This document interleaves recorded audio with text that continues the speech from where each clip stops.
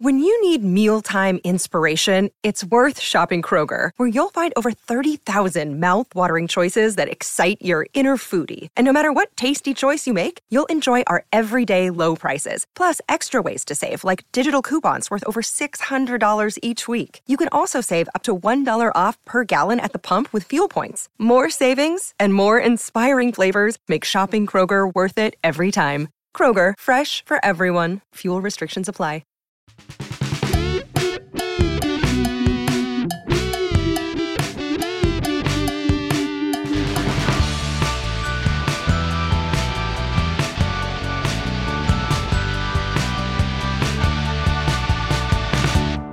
Hey, all cheaters. Welcome to the Always Cheating Podcast. My name is Josh. I'm here with Brandon. Brandon, how are you? Josh, that was a banter weekend, as some people would call it. Certainly from a fantasy perspective, there were some highs and lows, but the matches as well. Just some really dodgy performances. From some top teams.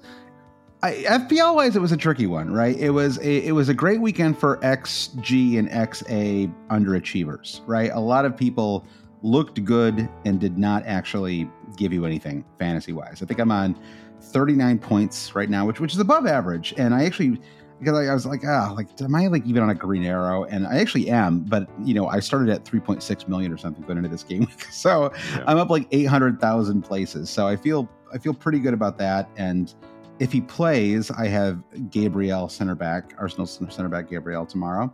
You can't just say Gabriel, right? Because it's like there's three Gabriels on Arsenal. Yeah, Gabriel, Martinelli, Jesus. Call him G1, G2, G3, maybe. Yeah, I just struggle to pronounce his last name, and so I don't try. It's like I want to say Margulies, like Juliana Margulies, but I don't think that's okay. Right. So we've got the Game of Thronesification of the Gabriels, where you're like Gabriel of some landed estate somewhere. He is Gabriel of the center back clan. It's like Pliny the Elder, the whatever. Yeah, exactly. Precise. So we've got Gabriel. I know you've got Saliba, and I think we both have Saka. Is that right? Those are the players we've got in the Arsenal game. Okay, so those are the guys.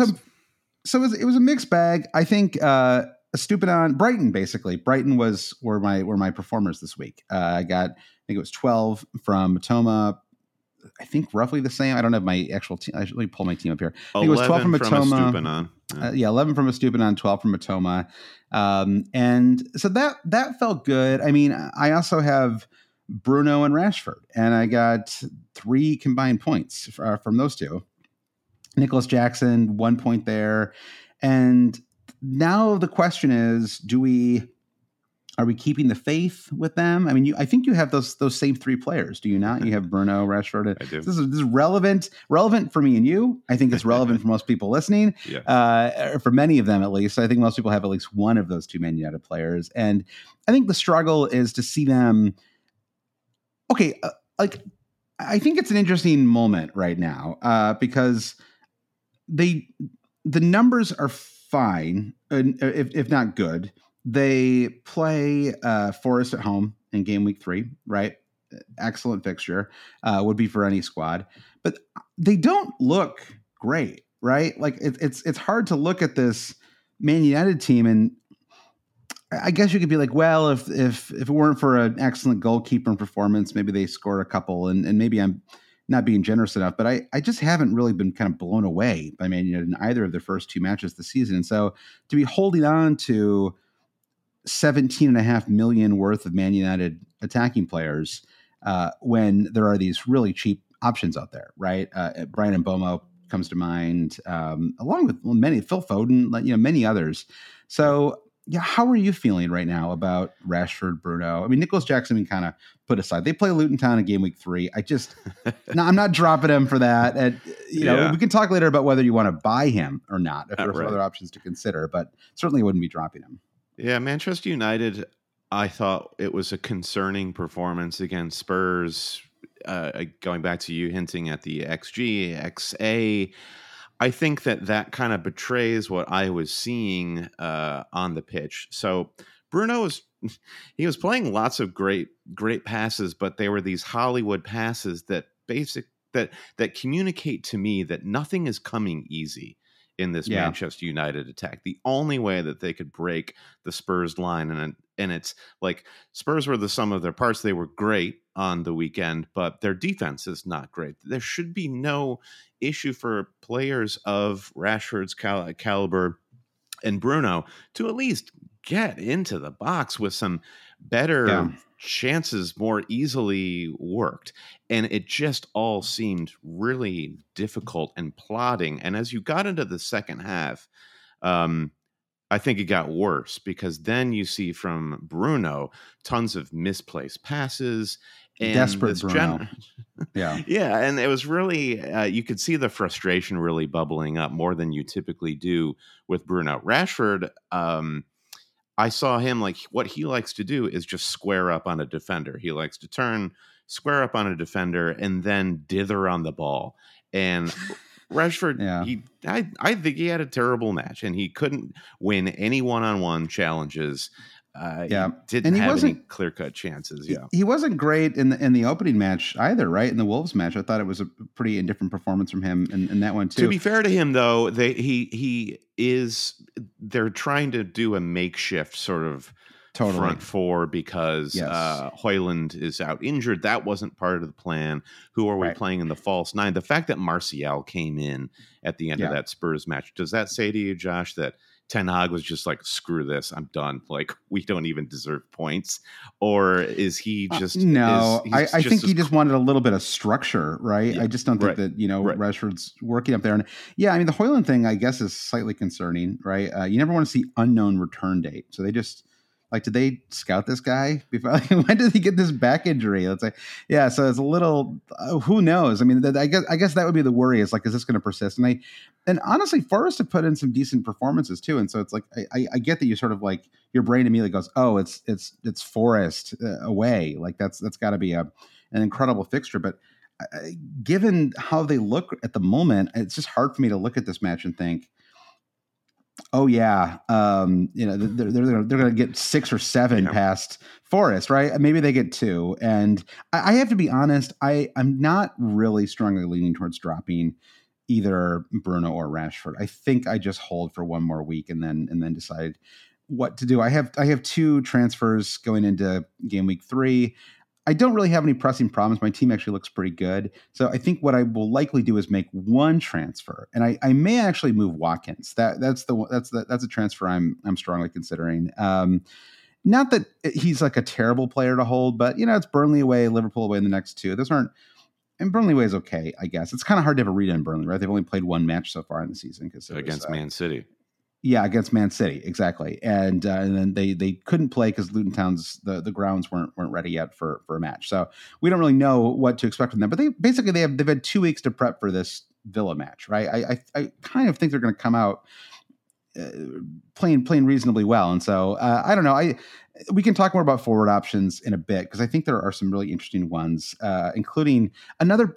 Again, whenever you play Man City, it's sort of it's tricky to evaluate, right? But I'm actually kind of interested in Isak. I think that it's, they play Liverpool at home in game week 3, and Liverpool have decided that they're just not going to play, a right back, and it's amazing to me. It's incredible. Like, how can this persist? Like, do they just have to find a replacement for Trent, like somebody else to play as right back? It's like they've bent this team out of shape in order to get him to play as a midfielder, because he's just not a good. I mean, he was responsible for that opening goal. I know it wasn't a great pass from Van Dijk, but I mean, you just can't. You couldn't control it in the midfield. In the calling for Trent to be some sort of defensive ball playing, deep lying midfielder, you've got to at least be able to cushion the ball if you're playing in that position, because you'll be under pressure coming out of the back. It's funny, Man City is doing something similar, where they're not playing a right winger. They're only playing a right back. Kyle Walker's task against Newcastle was basically, all right, you're just going to do the whole right side. That's your job. It's interesting. I don't know if that was like a Bernardo Silva enforced situation, maybe, right? Because he would typically be over there. I don't know, but let's talk briefly about, we're kind of like just talking broadly about everything right now. And I think just to give people kind of a roadmap for today's pod, we're going to look at game week 3. We're also going to talk about early FPL performers that we've overlooked so far this season. And there's a handful of them that I think we should talk about. I mean, Bomo's just staring me in the face right now, Brandon. It was the 92nd minute goal. That's the one that really gets you. Mm-hmm. You know, it's like when you don't have a highly owned player, you're like, well, he got a pen. Okay, fine. I can handle that. But the second goal, because it's 3 bonus. He gets that clean sheet bonus point too. That's the one that's a killer. But good on to everybody who had him, because he was a much discussed pick early on the season, and I think that he in preseason, I should say, and it just with the benefit of the hindsight, he was a clear pick, and he looks fantastic, and he's certainly the player that if I were to just like throw my hands up and give up on the Man United midfield, he'd be the player that I'd be looking at for my transfer. Maybe that's a little obvious, but yeah. And the feeling is, did I miss out on the points already? Well, they have 2 home fixtures in the next 2 with Crystal Palace and Bournemouth, both at home, and then they get Newcastle away in game week 5, followed by Everton home, Forest away. So it's still a really great 4 run. and 5, yeah. So if you're like us, missing out on those Brentford attacks, and Wissa has to be mentioned as well, because I am with you on the Watkins transfer. Like Watkins has returned 2-2, but only assists, and I don't think he's looked very confident in front of goal for whatever reason. No, the fact that his sub came on and scored seconds after getting on the pitch was a little discouraging for Watkins owners. I think few too many hungry like a wolf jokes for my taste with the Duran substitution, but that's on everybody else out there. You'll not hear that here. But Nicholas Jackson has scored a total of 2 points to Watkins' 10. Yet with that Luton home match, the ceiling remains higher than Jackson, or higher than Watkins for Jackson, right? So yeah, well, Watkins to Wissa, Watkins to Alvarez is something I want to talk a little bit more about. Yeah, I gotta move somebody. Alvarez too. Right. Well, anyway, we're gonna do the pod before the pod starts if we're not careful here. But let me just, I do want to quickly. Actually, you know what? I'll save it. I want to talk about Phil Foden, but let's save that for the main part of the pod, because I think that's an interesting discussion point. I feel like he's somebody I definitely overlooked myself. I do, however, quickly want to mention a comment from GP, because wild cards are going to start entering into people's thoughts. It's not where I am yet, but I may be there soon. I'm happy to wild card. Every year I'm like, maybe I'll just hold my wild card until game week 18, get all set up for the festive fixtures, and then I blow it by game week 5. And it's fine. Mm-hmm. So GP says, what do you think are the good signals to look out for or rules of thumb to follow when it comes to deciding when to trigger your first wild card? So if you're starting to get angsty, whatever, about your squad, what is the trigger that gets you to finally go ahead and push that wild card button? I feel like at this stage of the season, it's injuries, because an injury means you're guaranteed 0 points from a player. At least with these players, I mean, we can just use Nicholas Jackson as an example for all these questions. I think all these players who are deeply frustrating and haven't come good, they still will play next week. They still could get you points. But if they're injured, Chukwuemeka, he ain't getting you points next week. So as far as wild card triggers go, there will be people who've got Reece James, Tyrone Mings, and a handful of other injuries. Then I think you're getting into that wild card conversation. If you don't have a lot of injuries, I think either you keep the faith on some of these players and trust the rationale why you brought them in, or just take a -4 or a -8 to do some quick surgery. Because I think that the wild card is going to be handy a month from now. I mean, we haven't seen, if you think you have problems now, you don't know the half of it. And now I think you're more fond, Josh, and I don't disagree with this thought process of just play an early wild card. Like what's the big deal? It doesn't have to be a big deal. How truly powerful is the wild card? You really can change the trajectory of your team by playing it. But I feel like when I played my wild card in game week 3 or 4 in seasons past, it's because I just missed a whole raft of players I needed. And Yeah. I'm not seeing explosive Leicester-esque champions players at this point. It really is Brentford that we have missed the boat on. And yeah. that's it. I think that's right. I mean, honestly, if I just did 2 transfers this week and I just turned Bruno into Mbomo and Watkins into Vissa, I probably would be in a better position, right? Just do those 2 things. I think there's a couple things I think about. One is, like you said, I don't think we know quite yet who we really want. I mean, that's part of the theme of this week's pod, right? Is who do we overlook and why? And I think we'll talk more about some of the players that you might target if you were on a wild card. But I think sometimes, to me, it's as easy as I just look at who my squad is playing that game week, and if it's bad, I'm ready to make the move. It can be that simple, which is just, I don't actually think game week 3 is probably not a great time to wildcard. I have to imagine most people listening, if you actually look at your game week 3 squad, the way you've got it set up right now, it probably looks pretty good. I mean, I don't know about you. I have a great looking squad right now. I mean, I sort of like everything. I mean, if I were the weakest spot in my squad would be probably Jordan Pickford, right? And he's still home to Wolves, and so I don't see that as an absolutely urgent, pressing move. So looking at that, I mean, I will just almost never wild card if I like the squad that I have for that particular game week, right? I wouldn't wild card for price rises or wild card because there's some highly owned player that's delivering or anything like that. I mean, I think, like you said, I think in most cases, even if you really want like a particular player, it's better to just take like a -4 to bring them in, right? Assuming you can't do it with a regular transfer. I think that's generally the movement. But all the players I want right now are cheap. Like all the players that I want would free up so much money in my squad, right? If I go from Watkins to Vissa, then that's 2 million right there, 1.9. If I go from Rashford to Mbomo, that's 2.4, right? It's like I could free up 4 million with those 2 transfers. So I don't think anyone's like really itching to get Mo Salah right now, given where Liverpool are. And so I just don't see like a really strong rationale for wildcarding this early either. With that said, it just sort of depends on, I mean, you and I are talking as people who did a lot of preseason thinking, this is like, we played fantasy for more than a decade, or played fantasy for more than a decade. We sort of knew a pretty like good baseline squad to go into. But if this is your first season and some of the players that we're talking about in this pod are players that you just don't have, I mean, maybe go ahead, right? I mean, if you don't have, like, I could see an argument for wildcarding early if you just hate the shape of your squad and the way it looks this game week, and you're like, I'm just going to try to triple up on Man City, for example, right? And play Sheffield United and just kind of go for it. I don't think that's an absolutely insane place to be. I mean, you just get like Foden, Holland, and Alvarez, and just assume that you're going to get like 2 goals and an assist out of those 3.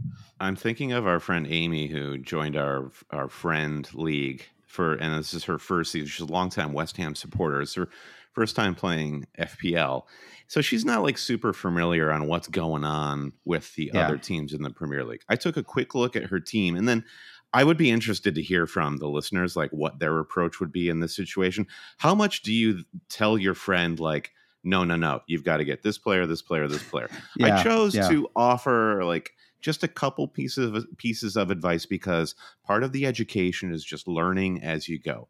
So I saw Amy had Emerick Laporte as her City defender, and I was just like, just FYI, this dude's not going to play. He's off to another league. Get rid of him.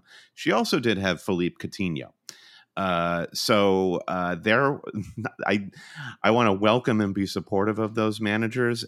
If you are that person, you don't have to raise your hand, but we are giving you tacit permission to play a wild card, because you probably learned a lot just in 2 weeks. Yeah, this person is my friend too, and I saw her today, coincidentally, and I talked her into bringing in Mbomo. So the same thing. I was like, don't go crazy here, but you just, I think she had Hoiberg, Pierre Emile, and I was like, I don't know that you're going to get a ton of points there. I would, you have enough money. I would just move on to Mboma. And again, like, I don't think you need to be radical there, but I think it's good to keep that in perspective, because sometimes I feel like when I see people talk on forums or whatever, there's a sort of baseline feeling that everyone has 8 of the same 11 players, and then you look at other people's squads and you're like, actually, this isn't true. It's just kind of this little world. And so anyway, so with that said, let's get into the main part of the pod here. I did want to quickly say thank you to our newest Patreon supporters, Brandon. We got a bunch of new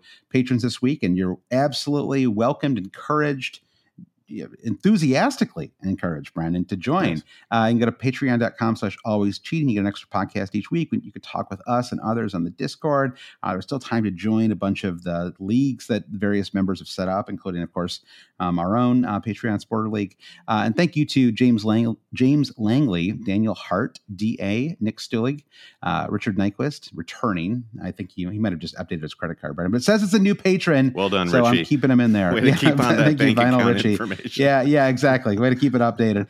Max P, Stink Pickle FC, I like that one. Erland Nyarsrod, Nils Isak Rindal, Brennan and Alex. And Brennan and Daniel Hart, by the way, Brennan, are 2 new producer patrons. So excellent. Extra big thanks to those 2. And you got singled out for pronouncing someone's name correctly on last week's pod. It's rare. Very proud of us. Yeah, it doesn't happen very often. It's rare we get lauded for correctly pronouncing. So I was beaming with pride on our behalf. Yeah. All right. Well, let's take a quick break. We'll get back and talk about players that we overlooked in preseason and what we want to do about them now.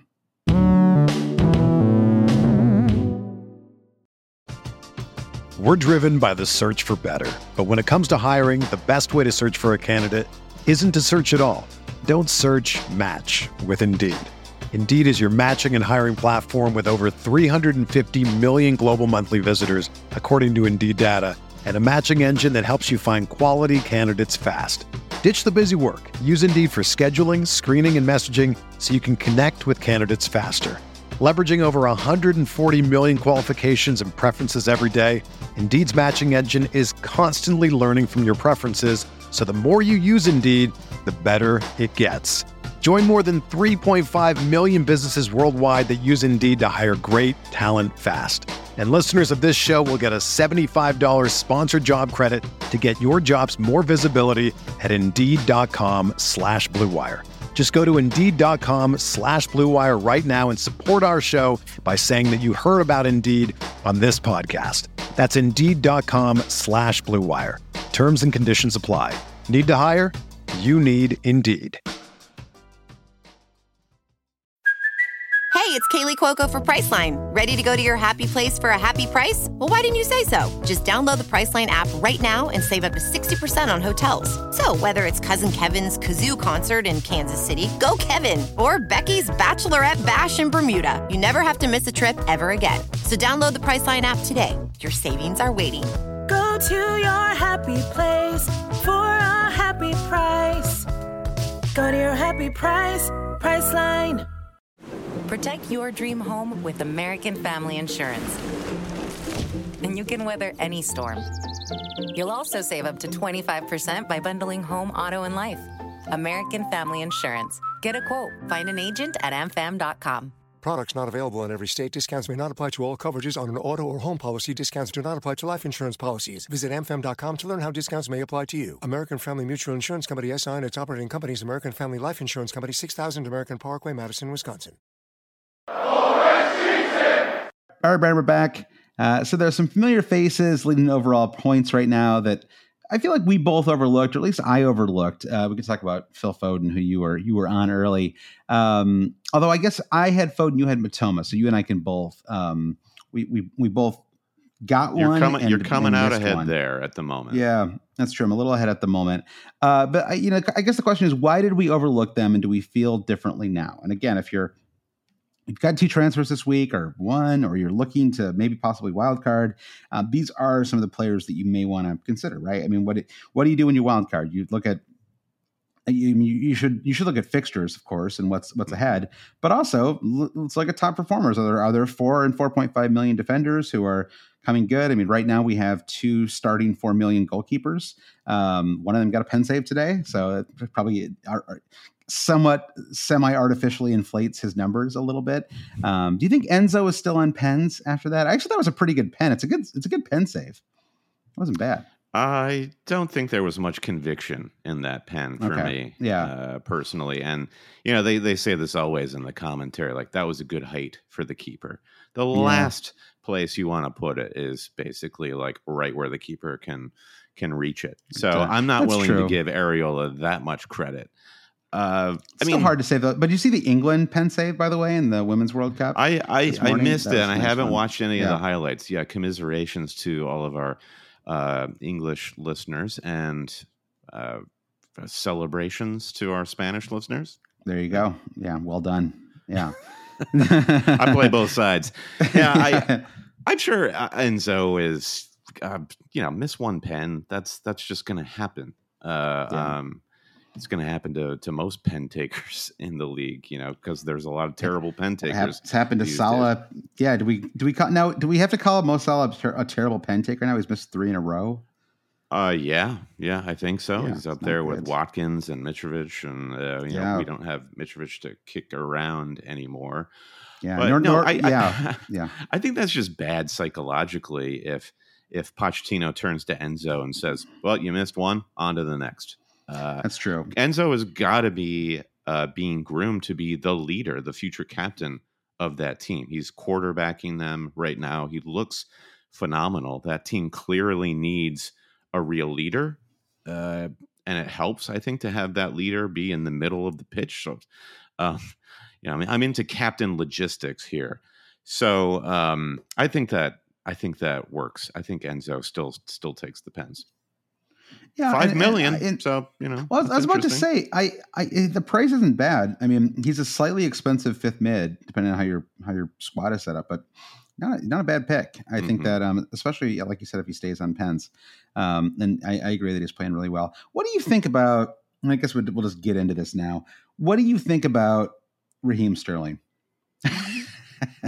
I mean, like I thought he was better in this match than he was in the Liverpool match, and obviously Sterling has his stands and people who it's a little bit like Mesut Ozil, where it's like you kind of know when Raheem Sterling's having a frustrating match because people like leap to Twitter to explain why. If you don't think he's playing well, you don't understand football or whatever. Sure. But like, it's like these incredible runs. He had one absolutely spectacular run that Jackson basically whiffed on in the match. And then it was annoying. And then it fell to Chilwell, who I thought kind of gently rolled it in. It was like way too, I felt like he really could have scored there. I remember that sequence because it was like, oh man, as a Jackson owner, you're like, dang, I wish you would have connected with that. And then, surprise, it rolls to a player who's going to get more points.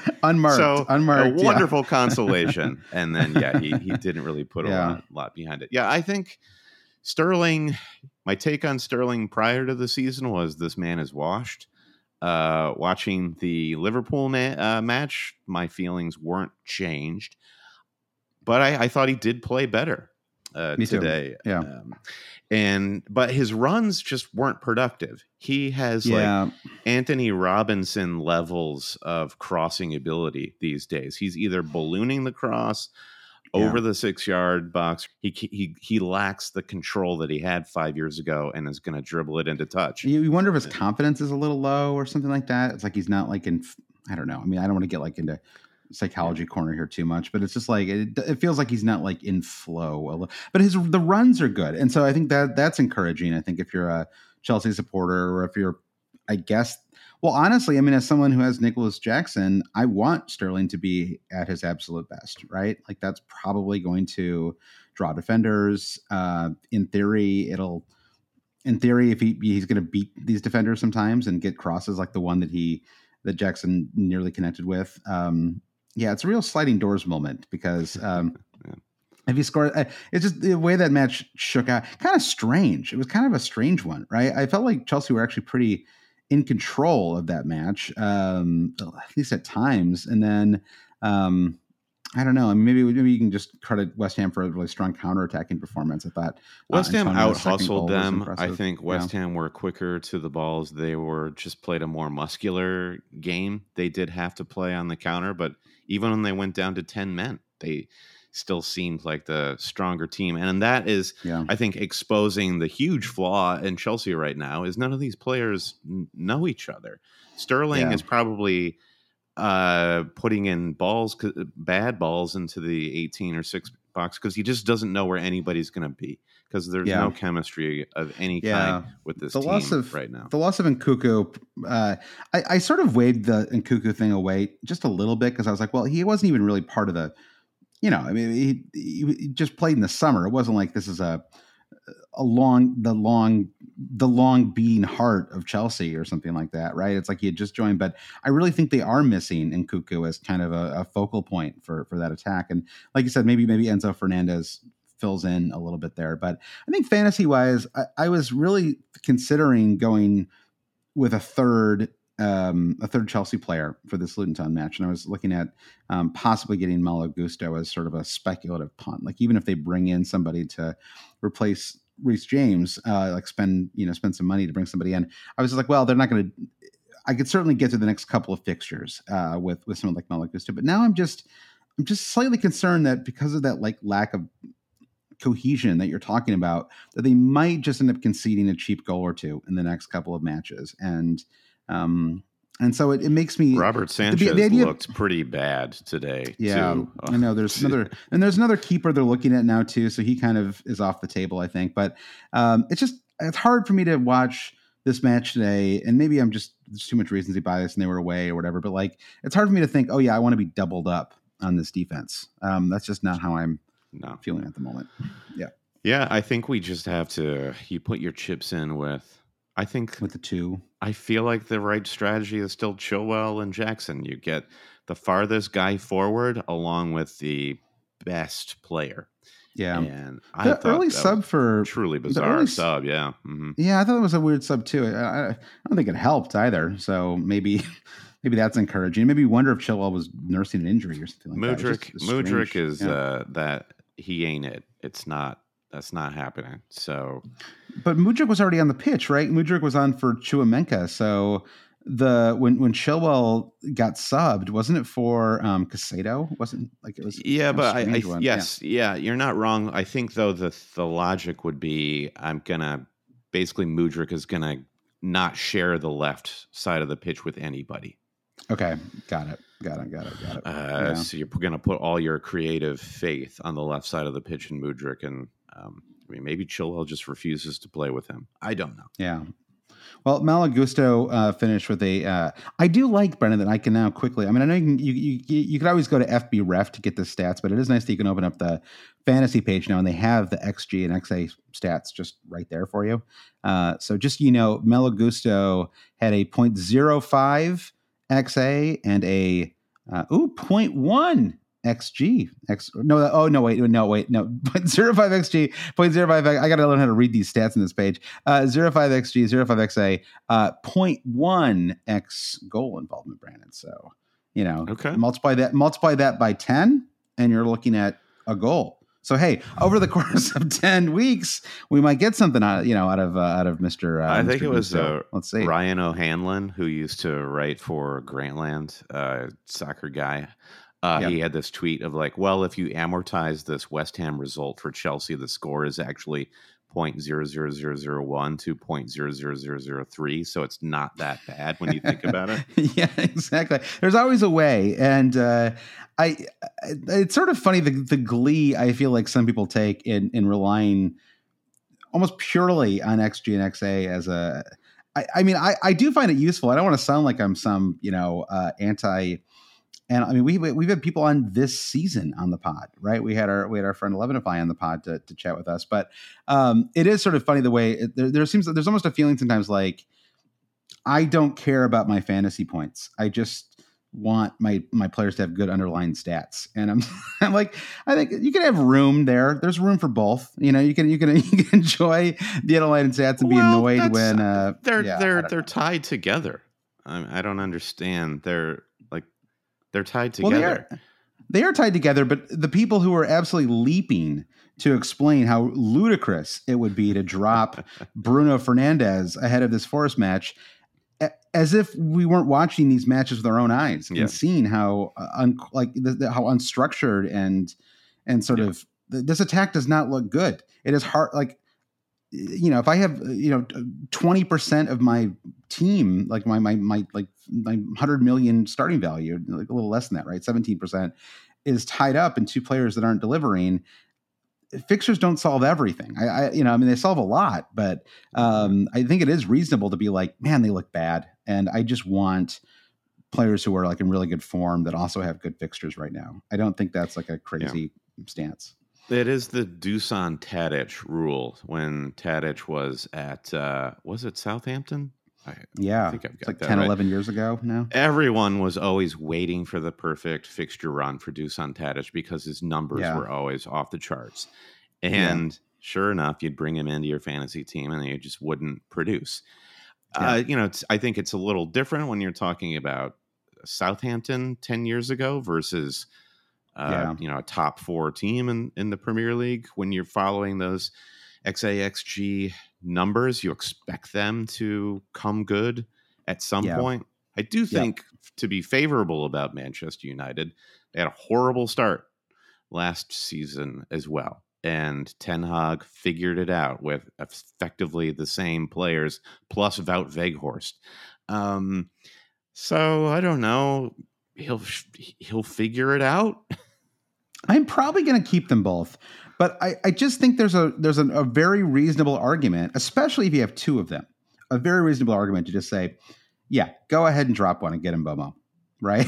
or get Phil Foden. And I keep teasing this Foden conversation. I don't even have that much Foden material here. I don't know why I'm teasing this for so long. I have nothing to say except I was really impressed by how well he played in that Man City Newcastle match. And he could have had a gigantic score, right? Like he could have been in like the 20s or something like that if all of the chances that he was involved in turned into Holland goals. Had two balls served up on silver platters. It's true. Yeah. So you have Foden. He's an overlooker for me. I overlooked him. So you must be feeling pretty good about having him now, right? They play away to Sheffield United in game week 3.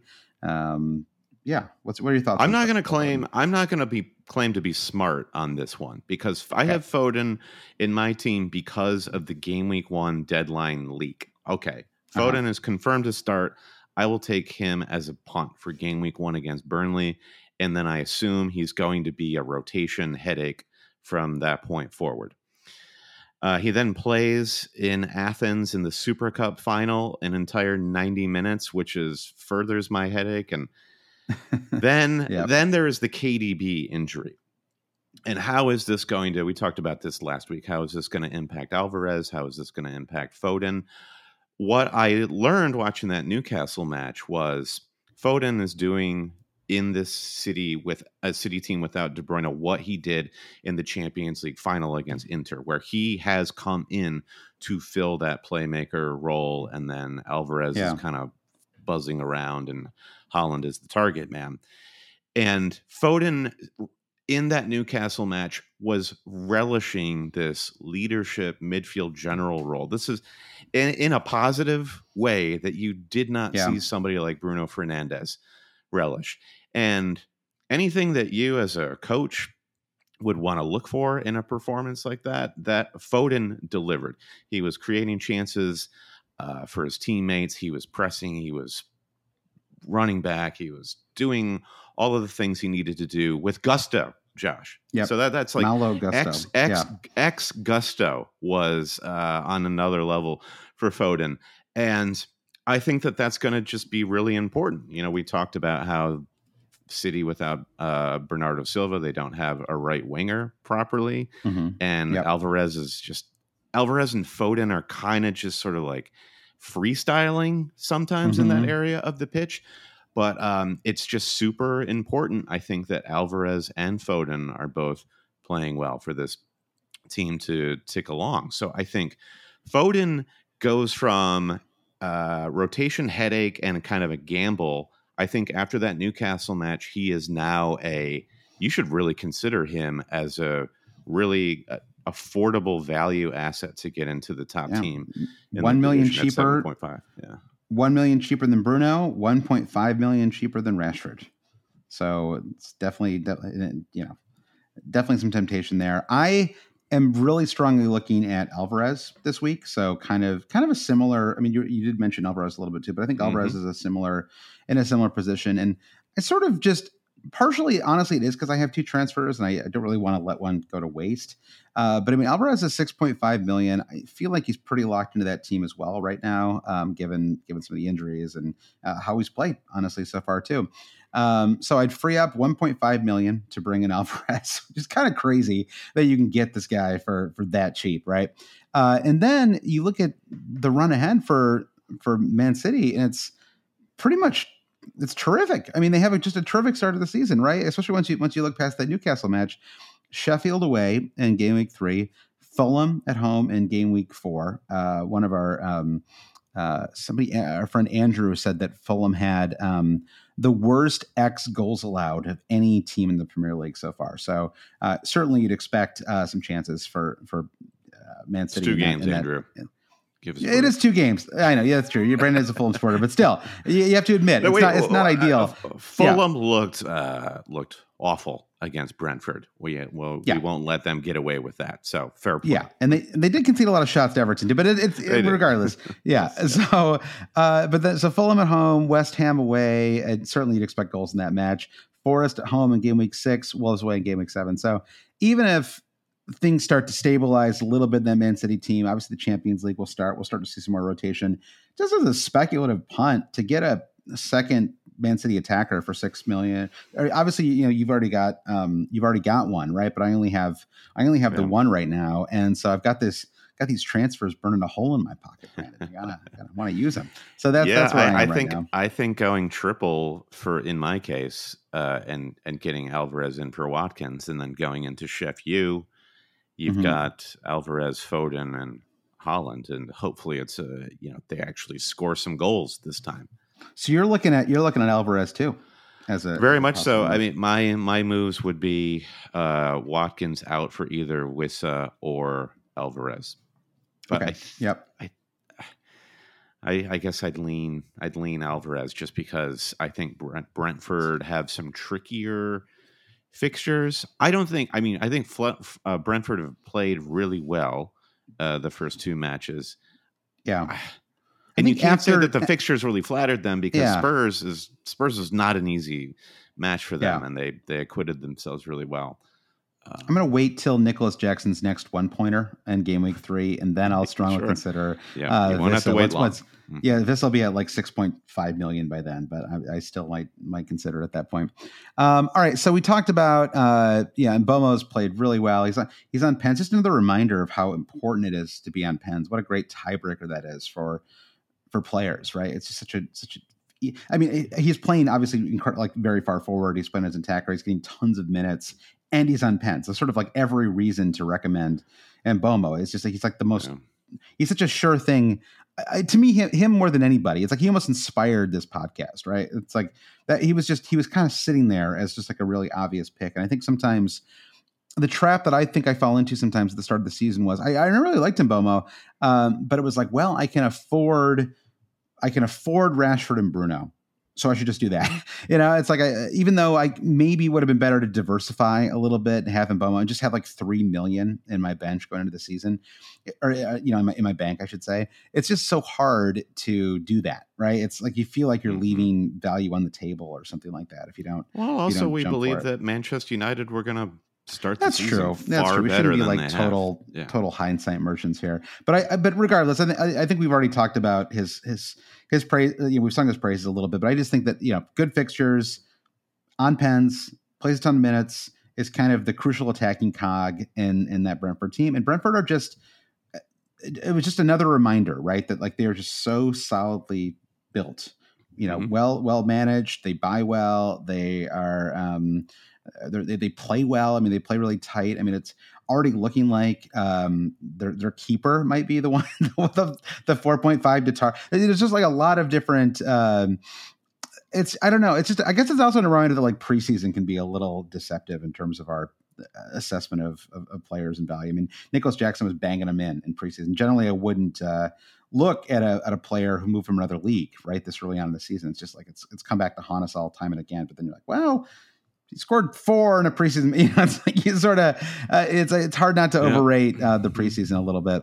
Mm-hmm. So who else? Let's see. What do you think about Luis Diaz? And there's sort of just a thought on Liverpool in general. Is Mo Salah now? It's a 5-pointer at home. A lot of people who captained him. I suppose they did outscore. They did outscore us Holland captainers. So there's that at least. But yeah. It's messy. I think Liverpool showed. Okay, I kind of walk in through the back door into this argument. Mm-hmm. Yep. The proof this weekend was there is no value in spending $12.5 million for Mo Salah when you can either have Luis Diaz or Diogo Jota. Doesn't matter which one.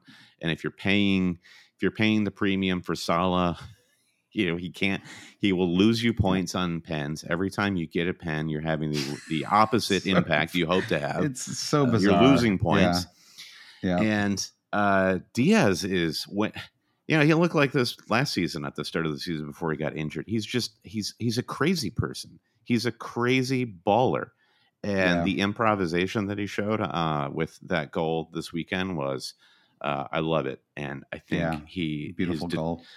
Yeah, he's got that hunger, determination, and that look in his eye where Diogo Jota is maybe a little bit more of a technician. So you think you think he's got that dog in him, Luis Diaz? Would you go that far?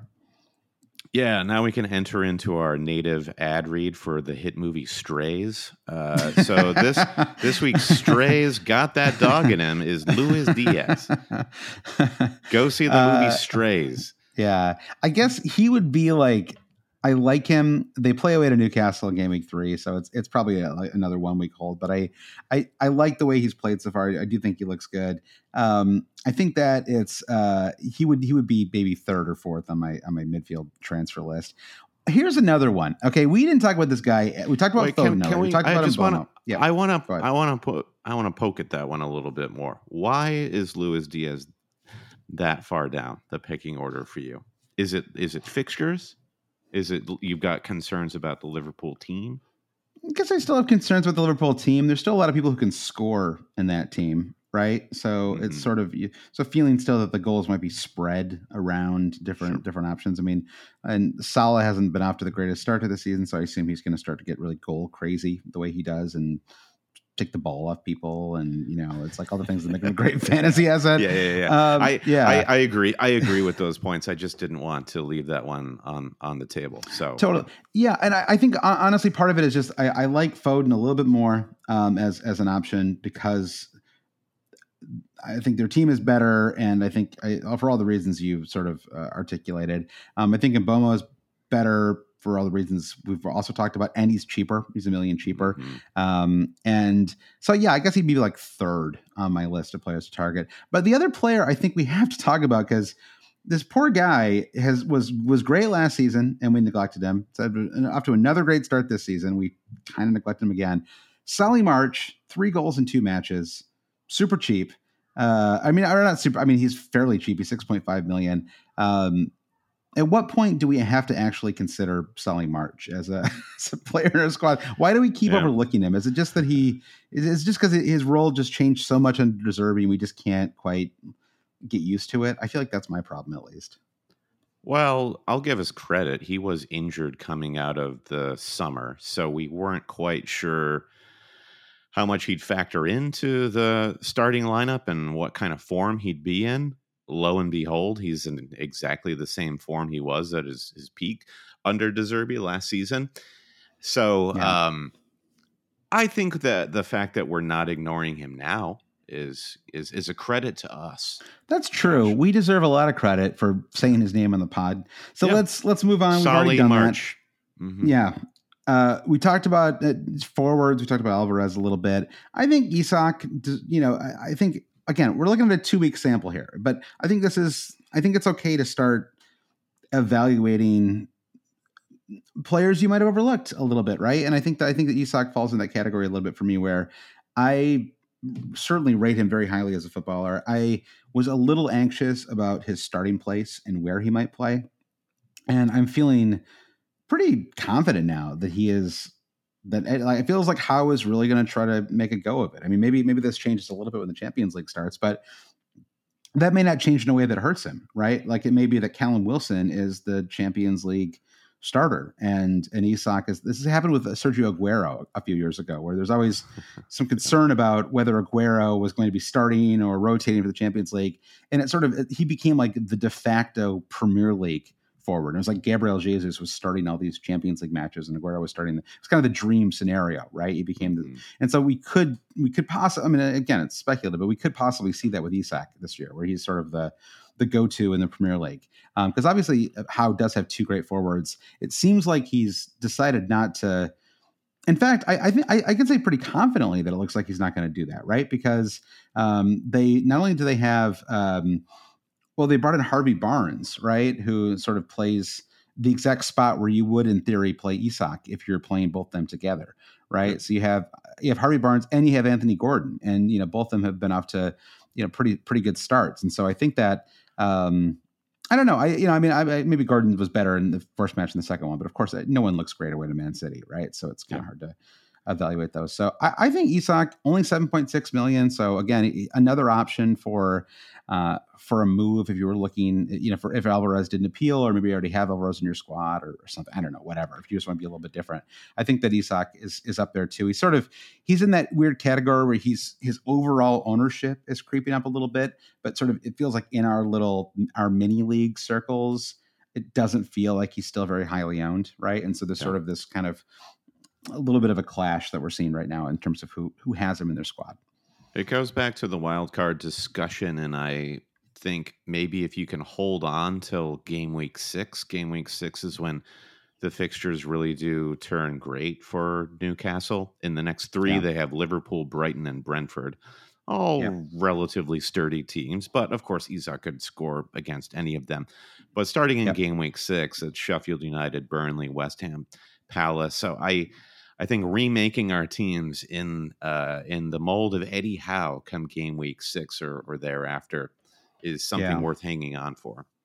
That's a good point. There's a couple of teams that have some changes in fortunes, and that's a good time to change things around a little bit. I think, by the way, we should have thrown, James Maddison probably should be in that midfield conversation as well. It's just that he's got a injury doubt now, right? So it's kind of hard to. I don't want to go in here and big up him only to find out that he's out for the next 4 weeks or whatever. So let's see where we are with Madison later on this week. Yeah, he's knocked with an ankle injury.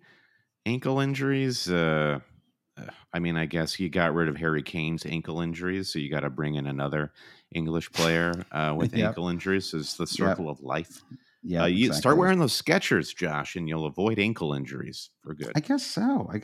Yeah, Kane I think he got an assist in his first start, right? But scored a goal. He scored 2. He got an assist and a goal. Yeah. Okay, got it. Well, good for Kane. I am sort of following. I don't know why. I'm not even English, but there is part of me that's like I do want to see him succeed at Bayern. I'm kind of me too. There, definitely. Yeah. So one final thing: players we've overlooked. I think defense probably too early to make any real pronouncements here. I would say, if you don't have Estupiñán, he's still only at 58.8% ownership. His price is up to, but still, that means 42% don't have, or 41% don't have him, and he's really off to a terrific start. His attacking instincts are fantastic, and I think even with that price rise, I would definitely, if I didn't have him already, be looking to bring him in. Good game week 3 fixture too, home to West Ham. Yeah, and Udogie had some incredible attacking moments for Spurs against Manchester United. So Udogie starting to get more shine as the Spurs team gels and takes shape. Credit to Ange. Win for them.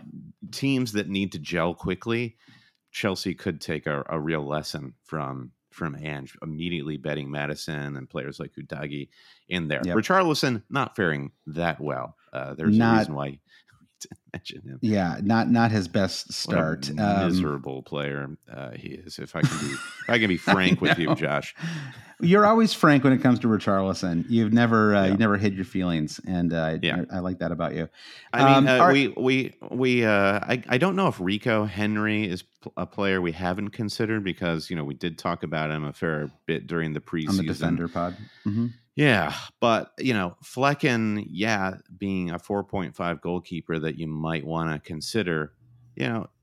Word to the wise, don't spend a transfer on your goalkeeper if you don't have to. And Rico Henry would be a great replacement for any 4.5 defender that you're not that thrilled with, I think. Yeah. It is not fun to have Jordan Pickford right now, though. I'll tell you that much, Brandon.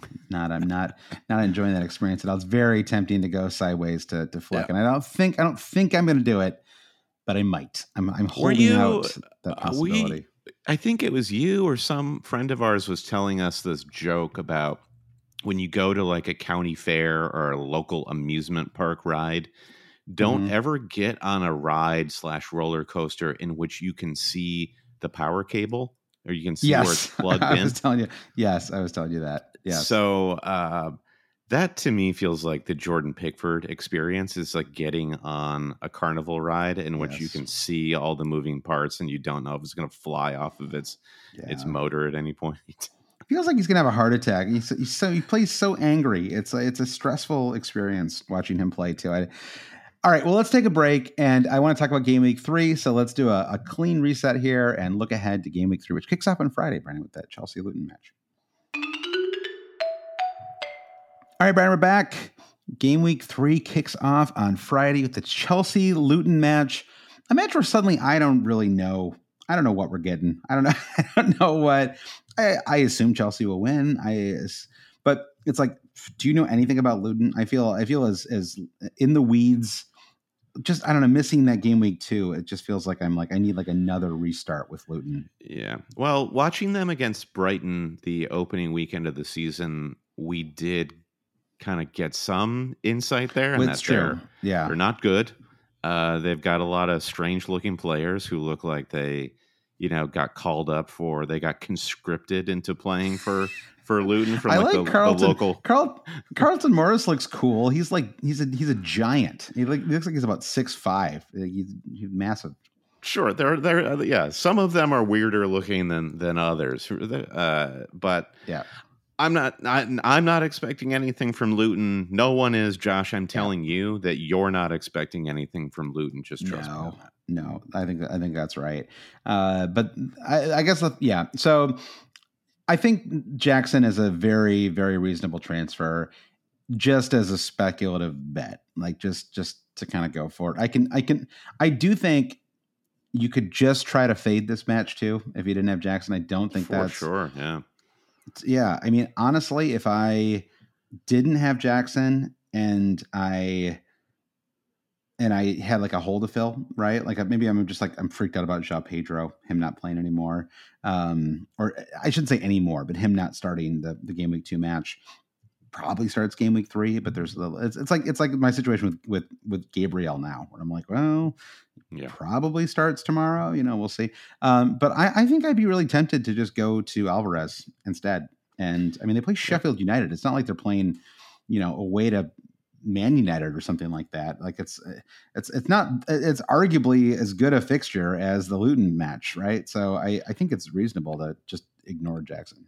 Yeah, and I think the problem with this Chelsea-Luton match is you'll get into discussions of how bad are Luton, and you're avoiding the real conversation of how good are Chelsea. And we still have lots of question marks about that. You don't have questions about Man City. I mean, you could have some friendly debates about captaining Haaland or not.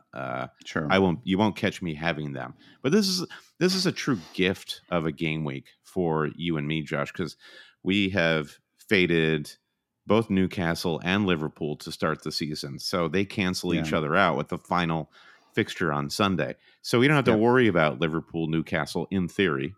Hopefully that match doesn't finish like 4-4. That would be miserable. Yeah, that's true. But it really is. It's City have a great fixture. United have a great fixture. Arsenal have a great fixture. Spurs have a great fixture. Brighton, I don't know. I'm really jumping all around the fixtures here, but what do you think about this Brighton-West Ham match more specifically? I think we've seen some pretty good stuff from West Ham the first 2 weeks of the season. I think so too, but I just don't see any reason to think that they're not going to keep conceding goals. I think that's really, and so to me, I guess you're right. Like, but it's like the Chelsea thing. Like, I feel like I don't know how good Chelsea is, but I do feel like I know how good Brighton is. Like, I feel very confident in saying that Brighton are terrific. And I guess that would matter to me more than the West Ham part of it, right? Just because it's a home match for Brighton. They're in really good form at the moment. So I mean, I guess I feel, I guess Matoma is a player who isn't like super highly owned. We didn't talk about him just because I have him in my squad already, but what I thought we saw some really great goals on Saturday, right? 41% owned. I'd say that's pretty high. We couldn't call him an overlooked player, could we? But still, it's is that what he is? He's 41% owned. 40.8. Man, it is crazy, the ownership levels of some of these players. But yeah, I think that is he in your thoughts at all, Brandon, as a possible transfer target? Yeah, the concern, he'd have to come in for a Manchester United mid. And so this is like real FPL gut check time of, are you willing to, like, all signs point to, yes, dump one of these two Manchester United guys for Mitoma, who's absolutely cooking on a team that is absolutely cooking. And then suddenly I feel like I'm playing a game of Russian roulette or something. It's insane. I need to get over that. But Mitoma's, his solo bolo goal with a hilarious fantasy assist from Estupiñán. I love it. It was a thing of beauty. All theories about Wolves being okay obliterated in a heartbeat. They had those like first 20 minutes where you're like, dang, like they're I mean, they have had some good moments too. I mean, they're just not, they're like, they just can't seem to find that. I mean, I guess they did finally score late in that match. I think, we can't like big up him really because he hasn't scored yet, but I do think that Matthias Cunha has looked good so far for Wolves. I mean, he's had some really good moments, and there might come a time, and they play. Yeah, it'll be interesting. They play away to Everton, away to Palace. They don't really have. Listen, let's not get into Wolves chat here, Brandon. That is a road that podcasters dare not go down for an extended period of time, unless we lose the audience forever. So so we got like you said, a lot of really interesting matches. I think Arsenal Fulham, that should be really interesting just because, I don't know. I mean, I guess maybe we should table it because Arsenal will have played or will be playing that day when people listen to this pod. But I'll read off the full quote here from Andrew Sigel. It says, after 2 weeks, Fulham have the worst XGA of any team in the Premier League. They play Arsenal and City in their next 2 games. Would you load up on these guys, Foden, Martinelli, etc., over the more trendy pick of getting someone like Jackson in versus Luton? So, because we've kind of talked about this a little bit already, but I mean, Fulham is now without Tim Ream. How concerned are you right now about your Cottagers? They, I think, were thrown by a real loop with the whole Mitro saga because he really is such a talisman for that team. And I don't know. I think the club handled it pretty well. It's like they weren't going to sell Mitro for anything less than what they valued him to Saudi Arabia. But it's upsetting. And I think Fulham are still kind of in their, nascent sort of, we're new to the Premier League, finally figuring it out this time around sort of status. Losing Tim Ream, I don't know. Basie, this new center back who they signed in the summer, he's decent. I don't know, but Tim Ream he's the captain. They're just losing a lot of the spine of the team from Mitro. Palhinha is at least back. Palhinha is, their star midfielder. He came off the bench against Brentford. I don't know. I don't have a lot to say. Fulham are in trouble. I think they will struggle to score goals all season. But I do think that they still have enough of the core squad from last season, unless we forget they finished in 10th. They were perfectly equipped to they won their first avoid game. any relegation conversation. I think they're Totally. basically going to be in a battle for 16th place, if I had to guess. They will probably never be mentioned on Always Cheating after this week. It does not. You're right. It does not feel like they're super fantasy relevant at the moment.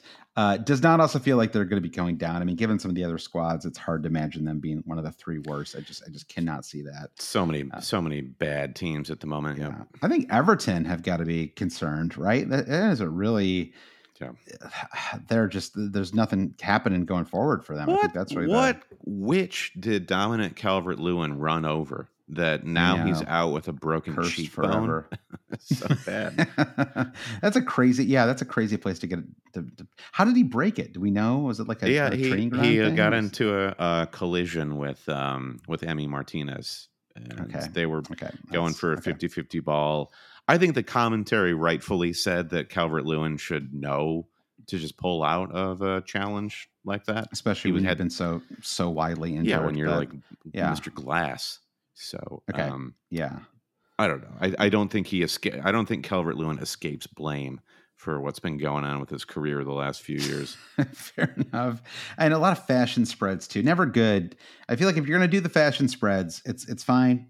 Take that bag, take the money when you can get it. But people will talk if you then basically don't play for 2 years. Yep. So, all right. Well, so I think it's, like you said, lots of really fun fantasy fixtures this weekend. We talked about Bruno and Rashford already. I guess I'm leaning towards a reluctant hold. I would say, in general, that yes, I think there's a lot. When I look at game week 3, I see a lot of focus on this Chelsea-Luton match and probably not enough focus on Man City, Sheffield United. And it kind of feels like they're going to score 7 goals in that match. Yeah. And we should probably be focused on that. And it's a Sunday match. Who doesn't love to have a big Sunday fixture, right? You get through the meat of the fantasy, the meat of the game week, and then boom, final day, you've got your own little window to watch and root for your team. Okay, let me ask you this. Vice captaincy. Nicholas Jackson. Mm-hmm. Julian Alvarez.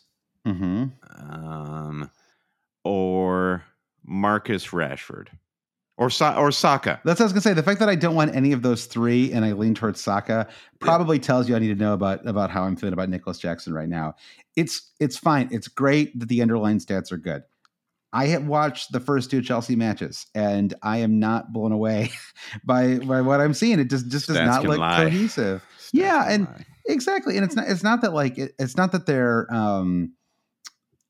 it's not that he doesn't have moments where he looks good, but it just doesn't feel like, oh my God, it's absolutely. I don't feel like I've come out of either one of those matches thinking, my God, Nicholas Jackson should be on 4 goals right now. And I've definitely had that feeling before about players who've had strong XG stats, right? Where it's like, oh my gosh, Mo Salah this happens to him all the time, right? Where he's dominant matches and it just doesn't quite work, right? It's a breakaway and he side foots it and it misses the goal by 4 inches or whatever. These kind of things happen. I mean, think of a moment, any moment in which Nicholas Jackson brought the ball under his spell. Exactly. Give me one moment. That wasn't like an off the ball moment. Yeah, exactly. And even as a forward, maybe a more traditional central striker, it just doesn't feel like he's sort of leading the line. I don't know. So anyway, I think he's like, I'm certainly starting him, and I don't even think he's a bad transfer, but I'm feeling a little unsure about what we're going to get from Chelsea out of that match. And so I'm really I actually didn't expect to go into this podcast planning to make such a strong case for Julian Alvarez over Nicholas Jackson. But I guess I just got a little spooked by this West Ham performance today. Kind of, I don't know. I mean, West Ham, it can be a tough place to play. I don't want to diminish them, but it just makes me a little worried about what we're going to get. And maybe the fact that Luton is still a little bit of an X factor too. Just like what are they? Like, what are they going to try to do? They've had 2 weeks to prepare for this match. What kind of game plan are they going to come up with? I mean, surely their goal is not, we're going to go toe to toe with them and try to outscore them 5-4. right? I assume that they're gonna the formation's gonna be quite defensive, and so that's something to be mentally prepared for. I think Ben Chilwell is like a must own. Like if I didn't have Chilwell, I'd be looking at him for my game week 3 transfer.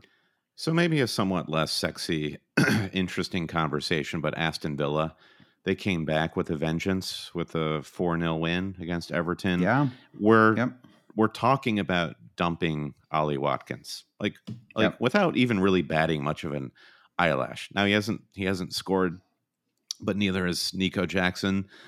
Why do we disrespect Ollie Watkins in this way? I guess I just and honestly, 5-5 is not even terrible, right? Like if you looked at that from another lens, look at it as 1 blank and 1 goal with 2 bonus points, right? Like exactly. If we got that either the first 2 weeks, we'd be like, all right, good start for Watkins. I think there's something about 5 that like always feels like a little like meh. It's just hard to get excited about 5 points. And but yes, I mean, he's off to a good start. He actually had quite a good chance in the Everton match. He had a moment where he sort of it actually was very similar to the Salah goal that I was describing a minute ago, or the near Salah goals that he sometimes scores, right? Where he had a moment he kind of side footed and it just rolled maybe a foot away, but just sort of points to there was that moment near the end of last season, right? Remember, it felt like he was every single match he was scoring. It was incredible. It was like you get to the 95th minute and like you knew somehow he was still gonna. And he's not quite in that zone yet. And I'll be totally honest. I think part of the reason why I'm considering it is because I really like the look of my team this week. I even going to my bench, I like the look of my squad, and so and I have 2 transfers. It just feels like huge buyer guy. It's just yeah, exactly. I mean, it's basically it's like a moment when you can get away with a luxury transfer, and that's sort of how I'm viewing it. Right? It's a slight luxury transfer because the rest of the squad looks okay, and I have decided somewhat reluctantly to give Bruno and partially I think because I don't know which of the 2 to sell, and I have this like I don't want to have buyers. It feels like whichever one I decided I would sell. Buyer's remorse. That would be a great seller's remorse. Name. Seller's remorse. I'm like I feel like if I drop Bruno, he's going to have 2 pens. If I drop Rashford, he's going to score an assist.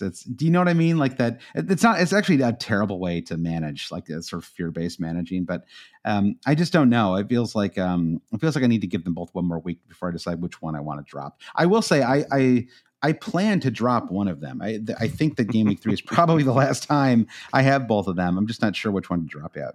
It's a real Dread Pirate Roberts sort of situation, right? Like I'll most likely transfer one of you in the morning. Yeah, exactly.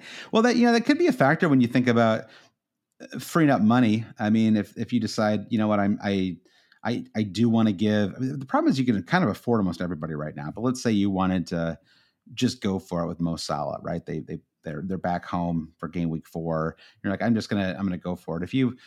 It wouldn't be that hard, go from Watkins to Alvarez, go from Bruno to Mbomo, right? You've suddenly freed up 3.5 million. That's actually enough to go from Rashford to Salah in game week 4.